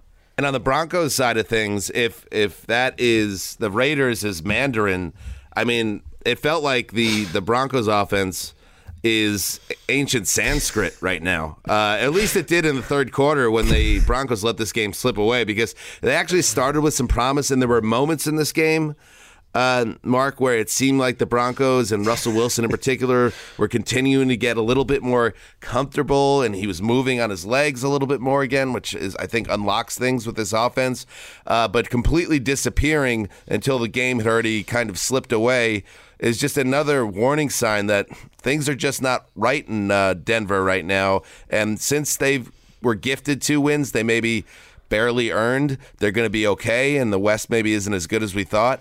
But still, plenty of things to be concerned about there. I mean, I do see like Russell Wilson. He's 11 of 12 in the first half for 152 touchdowns. I mean, there was a killer Melvin Gordon fumble in this. But we talked about like the most desperate, depressing team out there a couple weeks ago, and it's like, is it Denver? I mean, this is so off-brand from what was sort of advertised all off season. But I mean, I would just ask you, Greg, of these 2 teams, who's the better team? I don't really care about the result today so much, but it's like you're talking about a Raiders team that under Josh McDaniels, maybe, I'm not saying a Patriots arc, but like that offense is going to, you can understand why it's taking time for them to kind of heat up and cook up, and that there's a brighter future ahead. With Denver, I just don't sense that the same way. I'm wondering if their quarterback is simply in regression. I think that they probably the passing game took a step forward for Denver today. They only had 12 first downs in the game. They had some big plays, but they moved it. I think Russell Wilson was better, but the running game was a disaster. You mentioned like different languages. They'd be Sanskrit. To me, they're more like a 3-year-old where it's like, they say a bunch of things and it's kind of cute. Actually, sometimes they just say things and they're all messed up, but sometimes it like actually smashes together well and looks good, but otherwise, like most of the time it just doesn't make any sense. That doesn't sound Here's the Broncos backfield update coming out of this game. Javonte Williams carded with a knee injury that didn't look great. Actually, it was kind of hard to see what happened. What didn't look great was Randy Gregory. Rap Sheet has reported that it's expected to be serious, and there's not much optimism. It sounds to me like he expects a season-ending injury with Javonte Williams, and Randy Gregory's also might be serious too. Yeah, Randy Gregory, it looked like an ACL the way he reacted, but we'll see. Javonte Williams couldn't put any weight on the leg, so if he's out for the year, Melvin Gordon was benched in this game because he's now fumbled 4 times, lost another fumble that was recovered and scored for a touchdown in this game in a narrow loss. So he'd be in the doghouse if they could put him in the doghouse. And then Mike Boone gets some run in this game, and what does he do? All he does is drop a wide open, perfectly thrown Wilson pass that would have put them into enemy territory and given them at least a puncher's chance in the last couple of minutes to drive, but it was 4th down and the game was over. So a lot of issues. I think Wilson actually has looked, when you factor in the end of the last game, and yes, his big playability in this game, he had a rushing touchdown. He made some plays with his legs. He had a couple of really nice throws. The Judy throw for the touchdown was good. I thought there was progress. Cortland Sutton had a touchdown in this game. Progress, but the backfield, the running game is brutal right now, and you lose a pass rusher now with Gregory most likely, and Javonte Williams was a potentially special piece of that offense, and it looks like you lose him. There's just a lot of reason to be pessimistic around Denver right now. Yeah, they probably had the worst Sunday of just about anyone, other than maybe the Colts, which we'll get to in a second. It was nice to see the Devontae Adams Pat Surtain matchup, by the way. Like, this was a real Devontae Adams is a god type of game, because you can put one of the best cornerbacks in the league on him and he's still going to go 9 for 101. And you know who did have a great Sunday? The Zeuser in London with my colleagues and my friends and covering football, and the Jets come back, and I pivoted out of the Lions lock and locked up the Raiders. Ooh. How you like them apples? Nice work. For you. Thanks, guys. All right, let's move to Indianapolis. Tannehill gives it to Henry around right end to the 15, to the 10, to the 5, to the end zone. The king, Derrick Henry, touchdown, Titans! They were packed inside so hard like sardines, and he bounced it outside. Goodbye. That was Justin Graver, though, the sardine. Actually, it was Dave McGinnis with Mike Keith, WGFX. You know, that does remind me, and it makes sense for obvious reasons, but when they did the national anthems at the game this afternoon, they come out and they do a version of the Star Spangled Banner with the big American flag out. Then out comes the Union Jack flag, and it's God Save the King. Lyric change. And I don't like when I do when I go to a concert and I have like a favorite song and then the artist comes out and he's mixing the lyrics up. And it's like, no, sing it the way it is on the CD, like on the record. I like that. Yeah. But I guess you have to. It is now no longer God Save the Queen, which I thought had a lot of pathos. I just like that. But things change, and now it's God Save the King. That's just a note. I'm going to die. It's almost 2 a.m. So it's 3 a.m. Derrick Henry rushed for a season-high 114 yards, scored a touchdown.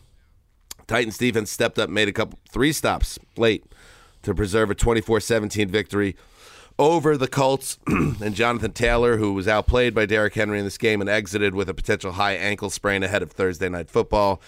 Bad news all around for the Colts.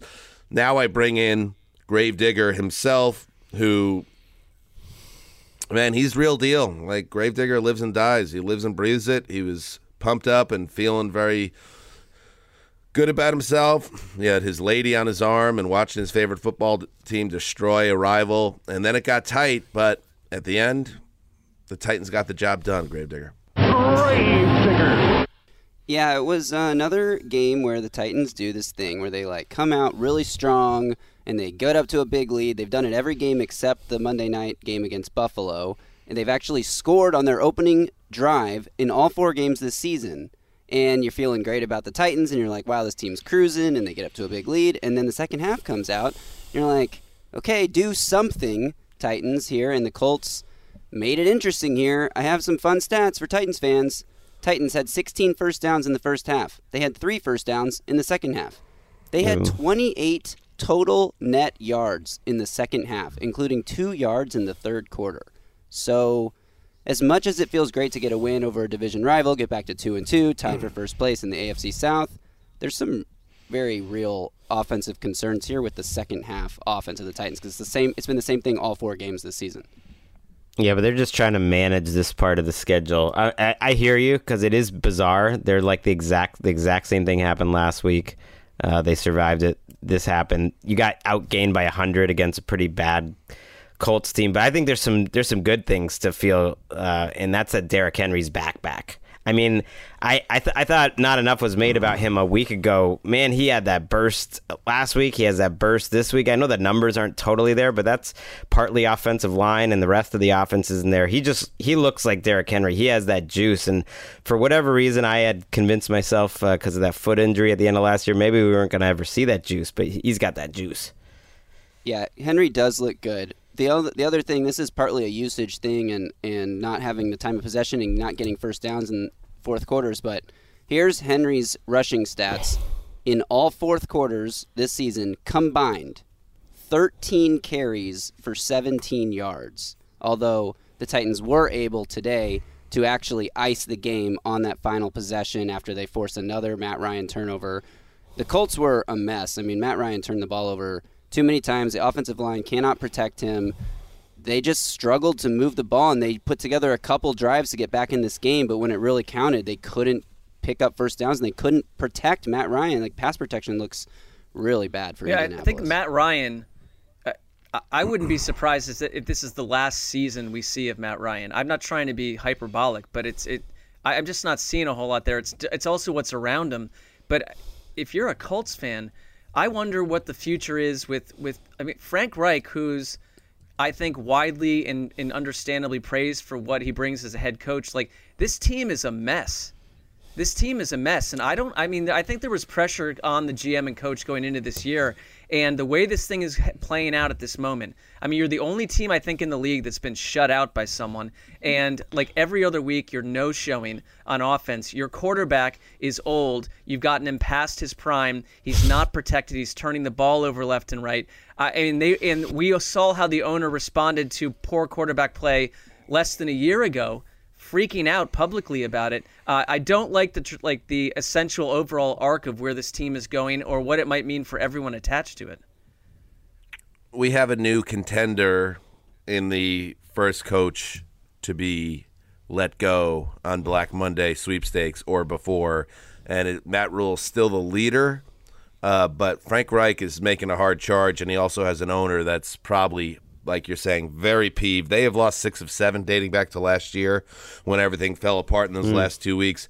And here's a quote from Reich that I thought was just, on paper anyway, just told the story of a coach that knows there's leaks all over the ship.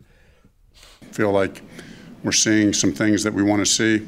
We just need to play better. We need to execute better. We need to not stop turning the ball over, and we need to get more turnovers.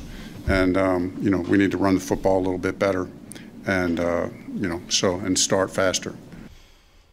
We're fine. We just need to play better, execute better, stop turning the ball over, start getting turnovers. We need to run the football. Oh, and we also have to start faster. But other than that, things are going great. Well, you know what's extra troubling, Dan, like if you have a bunch of leaks all over your ship, is if it just starts raining all over that open roof in Indianapolis. That's right, the Rainmaker delivers 2-0 on the season.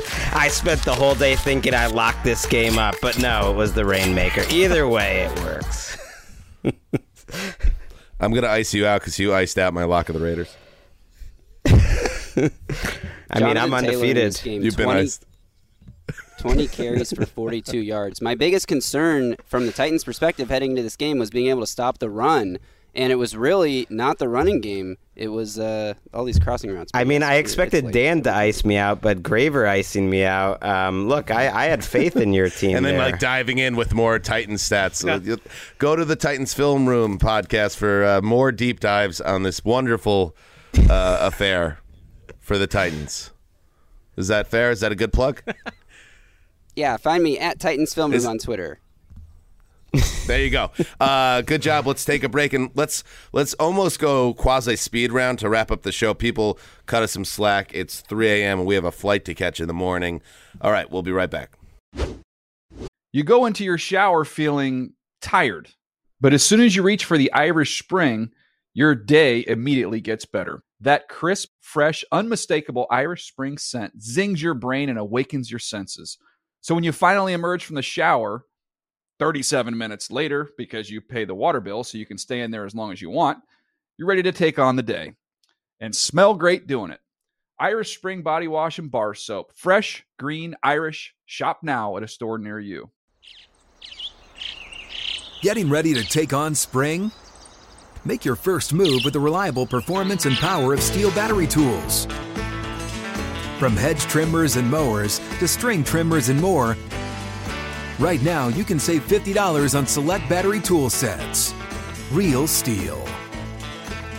Offer valid on select AK system sets through June 16, 2024. See participating retailer for details. If a new house is on your wish list in the next 5 years, grow your savings faster and experience your dreams with an Ohio Homebuyer Plus account from Kemba Financial Credit Union. A savings account specifically designed to save for a new home where you can earn 7% APY, a $500 matching bonus, and a $1,500 mortgage closing cost credit. Learn more at Kemba.org. Offer expires March 31st, 2025. APY equals annual percentage yield. Restrictions apply. NMLS 292230. Equal housing lender. Federally insured by NCUA. 31-yard field goal attempt. Here we go. Mason Crosby for the win. Snap, placement, swing to the right leg, kick to the upright. It is good! It is good! Mason Crosby has done it again! He has booted the Green Bay Packers to a 27-24 victory in overtime over the New England Patriots. Packers radio network with the call. I don't know, like Mason Crosby's done it again. They had a stat that was flashed up right before he came out on the field there that he was 22 of 34 in such situations, close and late situations, which is like kind of terrible, but he's been there forever and they've always had a ton of patience for him. And in this case, he made the chip shot that allowed the Packers to survive a really game Patriots team that down to their third string quarterback went punch for punch with Aaron Rodgers, but came out on the wrong end. A 27-24 win in overtime for the Packers, who are now 3-1 after their season opening loss. And Greggy, I gotta say, like the Patriots don't do anything for me anymore as a villain for obvious reasons. They're not special anymore. But this is the first time where I felt I was kind of into their underdog vibe with Bailey Zappi at the controls, and the exact moment I felt that way was after Brian Hoyer went out with a concussion. I don't know if you guys picked up on this at all, and I just said I want us to go a little faster, but like everyone that had any type of head injury today was instantly out of the game and never seen. I would love to see the data of how many guys left games with a concussion and after the Tua incident on Thursday night and the subsequent changes to concussion protocol. And oh, by the way, the unaffiliated team doctor got fired by the players union that was connected to the initial Tua examination from week 3. So now all of these unaffiliated doctors who are like, we like our gig here, are like, you're out of the game. You're out of the game. You're out of the game. That's just the way it is right now, and maybe for the rest of the season. But Bailey Zappi and the Patriots really they were fun to watch, Greg, because they did not give up when that game could have gone sideways very early. Like, I totally am with you. I love their cornerback, the Patriots, Jack Jones, who had the pick 6 of Aaron Rodgers. That was a great moment. The fact that they got that offensive touchdown with Zappi was great, but I'm seeing a lot of like backslapping, like this is something that the Patriots can build on, and this was a great thing. And it's like you get all that if you like win the game. You don't get all that if you get outgained by like 170 yards and you have the ball at the 50-yard line in overtime with the first down off the punt return and you lose the game. I mean, they had so many chances to win the game at the end, and they made such curious play calls. The way that they were running in the second half, I just assumed when they got the ball a couple times late in the fourth quarter, they're just going to run. But they ended up throwing twice in a row, and Zappi looked totally lost. Like the numbers were quite misleading. He looked like a rookie third-string quarterback who was taken late. Like, it's nothing against him, but he couldn't do anything, and it seemed bizarre that they went to the pass. Oh, he made a couple throws, though, Greg. He did make a couple throws. Given the guy who's never taken a snap even then, he had center, I would say he had all day to throw, and they were wide open, and he was almost like late getting to them. I wouldn't say that they were like impressive plays. But Greg, I mean, I'm just saying you got to be able to run the ball to get a field goal there. Run the ball to get a field goal there, not get stuffed twice and punt at the 45.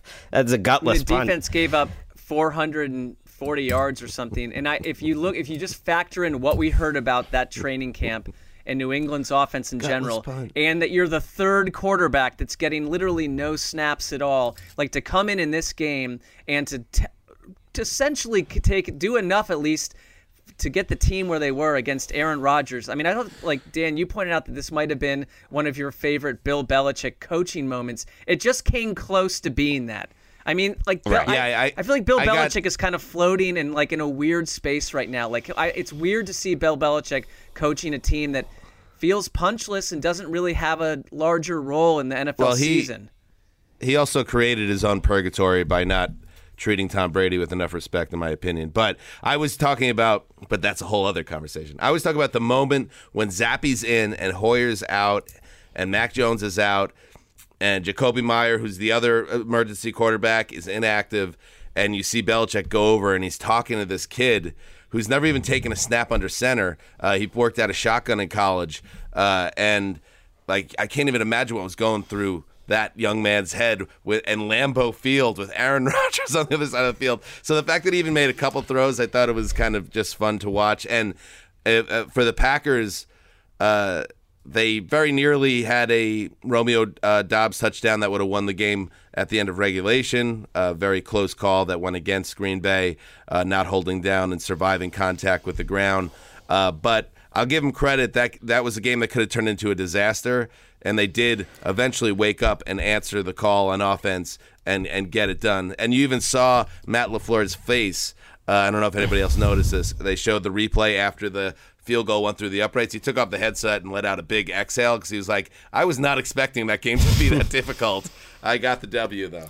Yeah, you're right about stepping up. Like, Aaron Rodgers got them back in this game with, like, perfect throws that were well defended. Amazing throws. Yeah. The deep throw to Alan Lazard on 3rd and 10. He had another one to Randall Cobb that, like, I don't think Belichick would look at those plays and think they could have done much differently. It was Aaron Rodgers being Aaron Rodgers. And then you're right, the Packers defense surprised me. I thought the way they've played run defense this year and the way that the Patriots have run the ball, and they ran 33 for 167 today. They ran effectively even today. I figured the Patriots would be able to run the ball down the field and kick that game-winning field goal, whether it was regulation or overtime, and the Packers stuffed them both times. Let's head to the swamps of Jersey. Jones fakes the handoff. He's going to roll to his left, looking. He's going to just run. Jones to the 15. Jones to the 10. Jones to the 5. Jones in. Touchdown, Giants. 21 yards. Daniel Jones.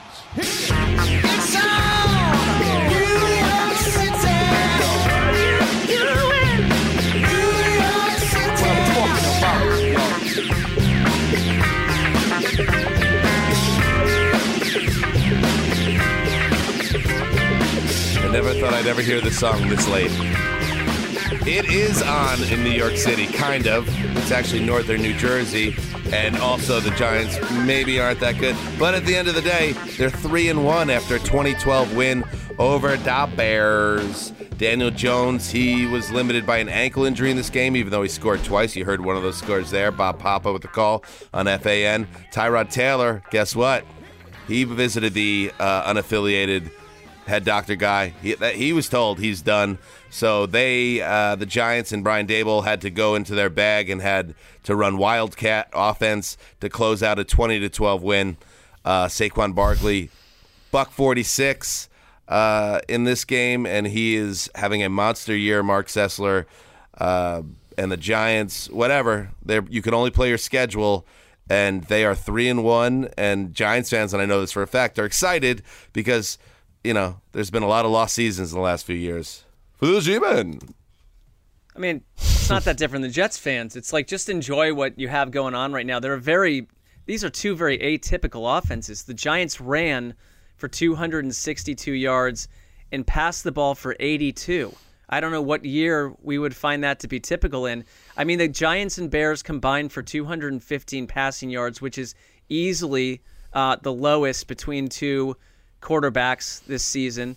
And that said, I thought the Giants, like, with the way that they dominated on the ground, showed me something. It's like, I don't know what it is about them. They kind of are fun to watch, in my opinion. Daniel Jones threw the ball 13 times. Tyrod Taylor threw it 3 times. So it tells me that if Brian Daboll, at least, is using the parts he has and making the most of it. They've got a real issue at wide receiver. Their wide receivers as a group today had 3 catches for 25 yards. So it's just, this is a team just trying to sort of survive, I think, right now through some injuries in this part of the season. And the Bears, to me, outside of being able to run the ball pretty well in some of these weeks, are an unwatchable offense with a quarterback that I don't know what to call other than maybe the worst quarterback in the league. And I don't mean the worst, but just like Justin Fields is not developing the way that you would want. He's just not. And so the Chicago's got so much work to do in the rebuilding. The Giants, to me, they got a couple great performances on defense as well. It was a weird game, but it was not unexpected from what we would thought we'd get from them. It was probably the worst game of the day. I'm just being real. I don't think it was. Yeah, the Bears are like maybe the worst team in the league with their offense as bad as it is. They're in the running for that. So the Giants taking care of business is not stunning to me. Let's see. I don't imagine they're going to win against Green Bay in London next week. I don't imagine they'll win against the Ravens the week after that. But show me Giants and fight in those games and be competitive, and then maybe. And Greggy, NFC that's quite muddled. We were down on the field with MJD doing a live hit on the old Jumbotron at the Hot Toddy, which is always a weird experience, but cool. And he was making the case, we're definitely watching 2 playoff teams right now, referring to the Vikings and Saints. I'm like, Saints, you sure? I mean, it's been a little sloppy. He's like, yeah, man. And, I love MJD because he speaks with total confidence on everything football related. Oh, yeah, man, absolutely. Look, dude, who else is in the NFC that you think could win the wild card? And I'm not saying the Giants are a team I think could sneak in and grab one, but if you can steal one of these next 2 games or at least play well, then maybe we could have some fun talking about the Giants as we get closer to Halloween and beyond. Well, let's find a quarterback to bring to London. I mean, it would be a real shame if they're starting a third stringer next week, because we always talk about we kind of root for a good game. If they're starting a third stringer, I guess the Packers showed that they're no lock against third string quarterbacks today, but it feels like that would be a tall order for the Giants next week. Absolutely. So we're in a hold. The Around the NFL podcast is on a hold on the Giants, but good for you guys. 3 out of 4 I'm to on a start sell the season. Still. Yeah, you're selling. Yeah, I'm selling too. But I'm on a hold on even giving you any pop really for 3-1. But I will give the 80s throwback uniforms pop. So you guys Those were things are killing me for gorgeous. liking the whiteout uniforms from a couple weeks ago. Like these uniforms today. It was are more like you stated. I think it was the way you stated it as it was a really important thing, and I was like, I don't what? think it was important. I mean, it's also anything I'm saying at this point in this show. It's 3:06 a.m. I'd need to be taken out with an arrow at this point. But I thought that watching those old Giants uniforms, those are the first uniforms I ever watched, I think. And it just, there's something about this season. Pinch me. This season and this team under Daboll just feel like a different Giants experience. So if you can feel that way about the Jets, I think Giants fans can make a similar argument. Meanwhile, Bears fans are like, we have the same record as the Jets. You just called us the worst team in the NFL. I think they're clearly they're openly rebuilding and they've got issues. No, I have not said the Jets are a good team. They're quite lucky to be 2-2. But the Bears, I think the Bears are certainly in the bottom 3. Maybe the Jets are in the bottom 5, but that's beside the point. Let's move to into an airplane. Maybe put me in a box. Just ship me back. Let's move to Houston. Oh boy. Herbert, play action, rolling to the right, throwing to Eckler. He's got a lane. 10, 5 to the end zone, hits the pylon. Touchdown, Chargers. A 3-pack of scores for Eckler this afternoon. This one from 14 out. There it is. Matt Money Smith and Daniel Jeremiah on the call. KYSR. Austin Eckler has showed up. He had 20 touchdowns last season. Hadn't been that guy so far this year, but scored 3 to lead the Chargers to a 34-24 win over the Texans. Justin Herbert, 340 and 2 touchdowns. Big early lead. It got tight late. Greggy. And we apologize ahead of time to these two teams. We'll give you more love later in the week. But anything you can say about this game in terms of a Cliff's Notes matter?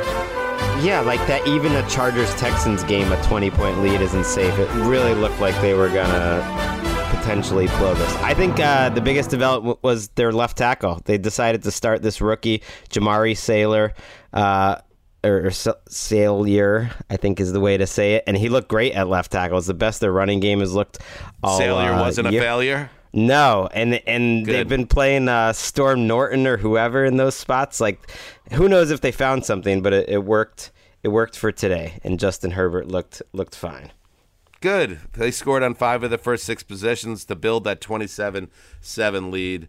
And Joey Bosa, the first of a long time, they're not going to have him in the lineup, so they get it started there. And the Texans now are 0-3-1, and at least they scored in the fourth quarter, because that hadn't happened until now. That did happen. I mean, they scored 10 points. It was a 3-point game after it was 27-7, and then Brandon Staley grew some stones here, Dan. You know how he's been kind of not doing the fourth down thing? As they were falling apart and charging, they went for fourth down after giving up that huge lead in their own end, only up 3 with 5 minutes left, and they hit it, and then they end up hitting the touchdown later that drive. So little stones there by Stanley. What about our guy Dameon Pierce, who had I thought his first sort of breakout play of the season today? Unbelievable run for that Beautiful. touchdown. I mean, just he lit it up last week, too. There he goes. Cuts. All the way down the sideline. Boo! Any other questions about his play? I don't know. I would ask Greg how he looked to him. What? No, we were I was getting ready to move on, and then you wanted to pivot into a Dameon Pierce conversation. No, well, let's table it till another day. No, because like I said, we could hit Pierce and anything else connected to this game on Tuesday's show or perhaps the Thursday preview show, but now we must move. But he had a hell of a long run to really get the Texans going in this game. Thank you for your service. I know because I saw the highlight. Yeah. I have a Monday Night Football recap in roughly 24 hours from now with a special guest. All right, let's toss it to Nick Shook, who's going to handle the Sunday Night Football recap for us. Take it away, Pipe. You never know with these guys. From the 2, Mahomes escaping. On the move, Mahomes stops, spins, flips it forward for the touchdown to Edwards-Helaire. Mahomes straddled the line of scrimmage, flipped it to Edwards-Helaire for the score. Mike Tirico and Chris Collinsworth on the call for NBC. After getting just 21 points a week ago, Week 4 Sunday Night Stars gave us 72. Patrick Mahomes and the Chiefs jumped on the Buccaneers early, avenging their Super Bowl 55 loss to Tampa in the very same stadium with an emphatic 41-31 win over Tom Brady's Buccaneers. In this game, the tone was set early by Kansas City's special teams. Opening kickoff, they force a fumble, recover, go down, and immediately score a touchdown. Before you know it, they're up 14-3, and in the second quarter early, they're up 21-3.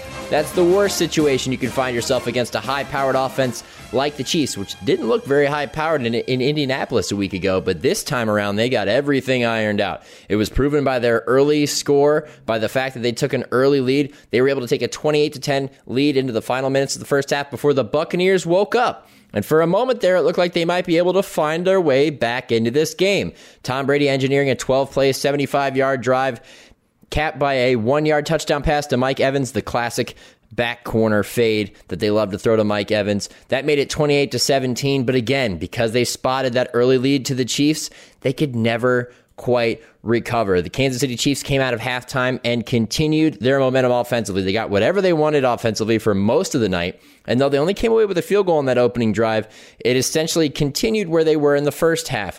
A lot of that powered by, of course, Patrick Mahomes and the magic he makes, but also a nice little two-headed rushing attack is developing with the Chiefs. Clyde Edwards-Helaire and Isaiah Pacheco combine on 30 carries for 155 yards and 1 touchdown on the night, bringing some much-needed balance to this Chiefs offensive attack, and of course, Mahomes spreading it around. He connected with 8 different targets. Travis Kelce leading the way with 9 grabs for 92 yards and a touchdown. And when they found themselves in a tough spot, maybe in the red zone, Patrick Mahomes and his magic making it work. He had a really long scramble that I'm sure you've seen on your social accounts since now, where he had to scramble all the way around the field and then dumped it off to Clyde Edwards-Helaire just behind the line of scrimmage for a touchdown. It was that kind of night for the Chiefs. No matter what they did, most of it worked. They outgained the Buccaneers by, 30 or so yards, 417 to 376. The Buccaneers, though, actually averaged more yards per play, 6.4 to 5.4. But the biggest difference in this game, outside of the offensive power that Kansas City often displays, was how they owned the time of possession battle. They kept the ball for 38 minutes and 38 seconds, which is a very visually pleasing number, and it was also 17 minutes more than the Buccaneers had that night. And a big reason for that, third down success. The Chiefs constantly finding ways to work and continue their drives, 12 of 17 on third down. Buccaneers 6 of 10, which is 60%. That's pretty good, but it doesn't amount to the same type of numbers that the Chiefs are putting together when they're holding onto the ball for so long. You know, we came into this game, and this is one of my sneaky underdog picks in that weekly underdogs column because, hey, if the Buccaneers could continue to play defense like they've been playing for the last 3 weeks, I thought, well, they had a chance because their offense has been lagging behind, of course, but they were getting Mike Evans back. They were probably going to get Julio Jones back. They even got Chris Godwin back. Maybe, just maybe, they could balance that out enough to get an upset win over the Chiefs. I was wrong. Todd Bowles' defense, worst performance since he's joined the staff in 2019, allowed the most points in a single game since he came over to the Buccaneers. The previous high, 40, which happened twice in 2019. So they take a massive step back. Of course, it comes at the hands of the Chiefs, the most creative offense in the NFL, doing it in a number of different ways. The Buccaneers offense, they continue to move the football. They looked more like the Buccaneers the last 2 years than they have for the first few weeks of the season, but nothing was quick strike. And when you're facing a team like the Chiefs and you dig yourself an early hole like they did on Sunday night, that becomes an issue. They were able to move the ball down the field, but they were methodical drives. In fact, their quickest touchdown drive of the night was the touchdown late in the game, where they covered 34 yards in 5 plays in a minute 12. And that is really a product of the fact that they got an interception, Sean Murphy-Bunting intercepting Patrick Mahomes, and put them in Chiefs territory. Otherwise, slow, long drives down the field to score touchdowns. That's not going to be enough to keep up with these Chiefs. And ultimately, they ran out of time. They just simply ran out of time because of the early hole that they dug themselves into. The good news, of course, like I said, Mike Evans, he's back on the field after that 1-game suspension, 8 catches, 103 yards, and 2 touchdowns. But the Buccaneers couldn't really get out of their own way. Penalties killed their last-ditch effort in the middle of the fourth quarter, down 17 points, forced them to punt, which is kind of surprising, at least from my vantage point, because you're down 17 to the Chiefs, a team that you've given up 41 points to. You know you're not going to score quickly. You haven't really done it all night. You're going to punt it away, but again, got to preserve your opportunities to try and go down the field and make something happen, and don't dig yourself even deeper of a deficit. So that kind of hurt their momentum. They didn't really have much of a shot anyway. They scored that late touchdown, of course, to cut it to 10, but at that point, they just simply ran out of time. No timeouts left after trying to stop the clock to get the ball back. Just wasn't enough. And on the flip side, the Chiefs, after struggling in Indianapolis, looking nothing like the Chiefs we've seen the last few years, basically beating themselves in that game, handing that victory to the Colts, they come back and into Tampa, a place that they really wanted to go get that win. They wanted to avenge that loss in Super Bowl 55, and they did it with emphasis. Their offense was humming, running on all cylinders. 3 touchdowns for Patrick Mahomes, 1 pick that he threw in the fourth quarter, which didn't amount to much in the end. Again, we talked about the rushing attack and all kinds of players getting involved in the passing game. Let's keep an eye on that defense, though. These Chiefs in the past, a lot of them have been about offense. This defense, you got to watch them, because they did give up 31 points tonight, but they forced 2 turnovers. They got after Tom Brady, an early fumble in the first half, giving them the ball back, allowing them to continue to build that lead. A nice sack from L'Jarius Sneed off the edge. That's what caused that fumble. You got to watch out for them, because if they can balance these 2 things out, I mean, they're already 3-1 atop the AFC West, and they're looking strong right now. You know, who needs Tyreek Hill when you got Mahomes and an offense that finds ways to spread it around to other talented pass catchers? So a big win for the Chiefs, a win that was a statement game of sorts for them to close out the first month of the season. Buccaneers, meanwhile, tell you what, they look about the most frustrated 2-2 team I've seen in a long time. It's been offensive issues in the past. Tonight it was defensive issues and just not being able to keep pace with a team that they know is going to be in the running at the end of the season. If these Buccaneers want to get back to the Super Bowl, they want to go win another Lombardi, as Tom Brady is not getting any younger, they might run into the same team that they did beat in Super Bowl 55. And if they put on a performance like they did tonight, it's not going to turn out well for them. So they know they got to get things figured out defensively. They got to avoid the turnovers, and they have to figure out how to produce points quicker. And oh, by the way, find a way to run the football, because on the ground, they were horrible tonight. A rushing net of 3 yards. A lot of that, of course, is a product of working from behind. Tom Brady threw 52 passes for 385 yards and 3 touchdowns. He completed 39 of them. They had to throw the ball. They were forced to. And when you become one-dimensional, it allows opposing defenses to tee off, which is what the Chiefs were able to do tonight. So, again, great win for the Chiefs. Back to the drawing board for the Buccaneers. Not the worst situation to be in at 2-2, but they still got things to figure out as they try to stay healthy and try to, figure out how to manage this offense with the injuries that they've suffered on the interior offensive line, which we knew that was going to be an issue going into the season. Haven't quite figured that out yet either. So 2-2 could be worse, but they know they got some things to figure out, and it's not super encouraging for them, but they are still the Buccaneers. They still have Tom Brady, and they're still going to be a contender. So big win for the Chiefs, and a great way to close out week 4 of the regular season until we head to Monday night. But in the meantime, I'm going to send it back to London to the guys, where they're getting ready to come back to the States. So Dan, Greg, and Mark, take it away, fellas.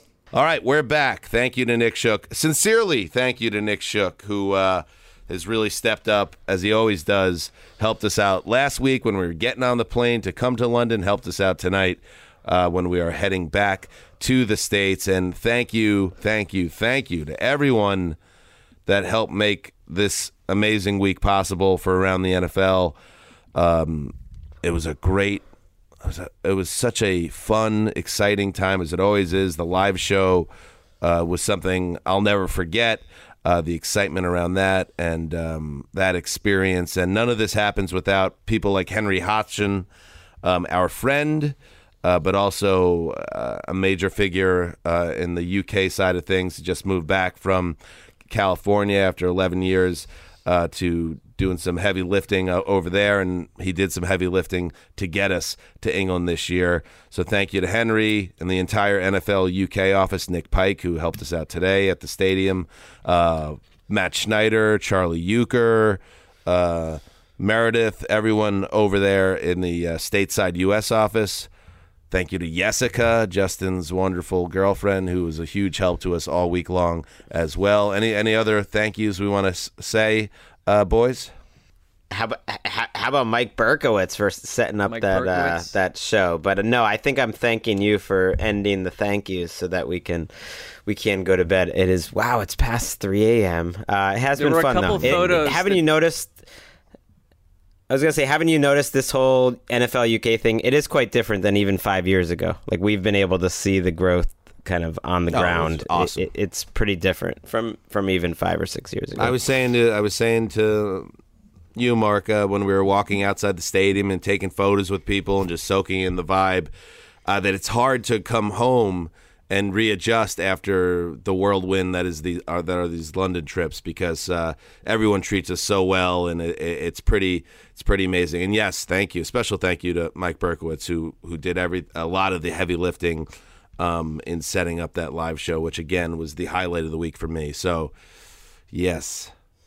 Yeah, it's not just us by far. It's a lot of people helping out. And Greg, we missed you today. Like I would let you know that we ran into so many people that listen to the show, and they're a really special audience. But a lot of them, their first question was "Where's Greg? We want to see Greg too." So just you were missed. You matter to these people as well. It was not the same.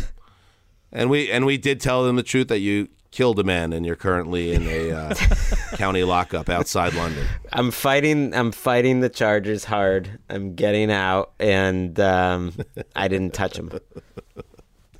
Self-defense. All right. Thank you, and thank you to Justin Graver, who did excellent work producing all week and is such a weapon for us. So thank you, buddy, as well. Let's go.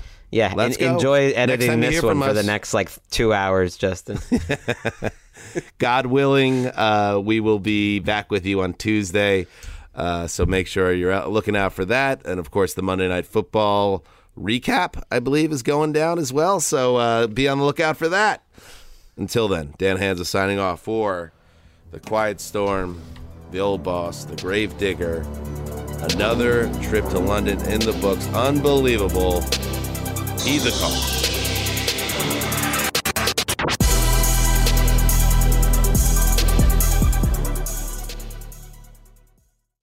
You go into your shower feeling tired, but as soon as you reach for the Irish Spring, your day immediately gets better. That crisp, fresh, unmistakable Irish Spring scent zings your brain and awakens your senses. So when you finally emerge from the shower 37 minutes later, because you pay the water bill so you can stay in there as long as you want, you're ready to take on the day and smell great doing it. Irish Spring Body Wash and Bar Soap. Fresh, green, Irish. Shop now at a store near you. If a new house is on your wish list in the next 5 years, grow your savings faster and experience your dreams with an Ohio Homebuyer Plus account from Kemba Financial Credit Union. A savings account specifically designed to save for a new home, where you can earn 7% APY, a $500 matching bonus, and a $1,500 mortgage closing cost credit. Learn more at Kemba.org. Offer expires March 31st, 2025. APY equals annual percentage yield. Restrictions apply. NMLS 292230. Equal housing lender. Federally insured by NCUA. Hey guys, back at the playground again, huh? Yep. You know what this playground could use? A wine country. Heck yeah, and some waves so we could go surfing. Oh, yeah. Ah, love that. A redwood forest would be cool. I'm in. Ah, ski slopes. Let's do it. Can a girl go shopping? Yeah, baby. Wait. Did we just invent California? Discover why California is the ultimate playground at visitcalifornia.com.